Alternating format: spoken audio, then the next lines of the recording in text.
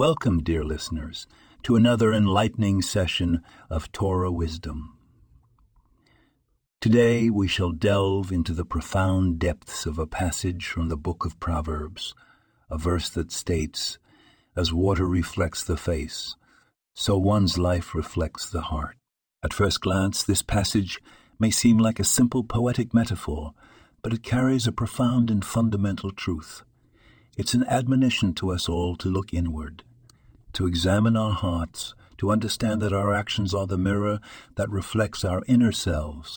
It's a reminder that our lives, in all their complexity and nuance, are but the reflection of our character, of what we hold dear in our hearts. Let's take a moment to contemplate on this. Every action we take, every word we utter, every decision we make is a reflection of our hearts. If our hearts are filled with love, compassion, and kindness, then our lives will reflect these virtues.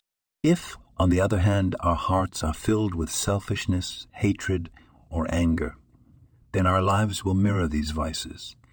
This verse teaches us to constantly strive to cleanse our hearts of negative emotions and fill them with positive ones. It reminds us that our actions are not separate from us. They are us. They are the reflections of our hearts, and as such, they are capable of revealing who we truly are. So, dear listeners, let's strive to make our lives a beautiful reflection of our hearts. Let's strive to fill our hearts with love, compassion, and kindness, so that our lives may reflect these virtues. Let's remember that we are the architects of our lives, and it is in our hands to make them a true reflection of our hearts.